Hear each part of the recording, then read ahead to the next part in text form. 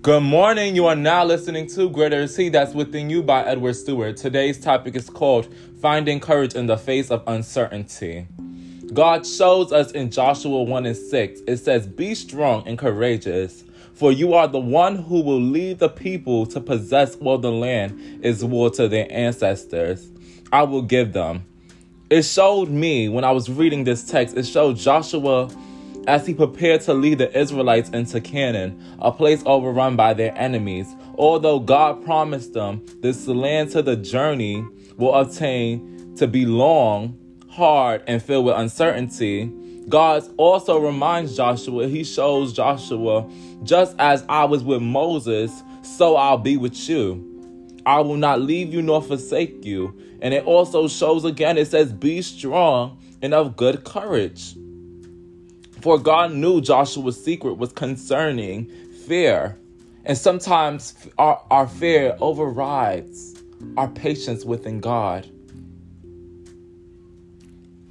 And the same God that will encourage Joshua will encourage you on today.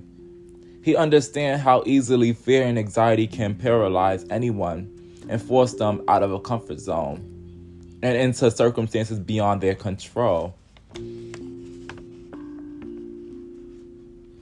But we have to realize when we move into dark places, darkness can tempt us from moving forward. Darkness can tempt us to doubt God. We have to learn how to navigate through our dark times. We're all going through a season in this pandemic where we have to seek God, pray to God, shine in the midst of darkness and praise God, because in this pandemic it exposed who the real worshipers are, who the real believers are, because God don't confuse God's ability and his will. He have an obligation to bless all of us, but it all relies on who is being faithful. To God be the glory.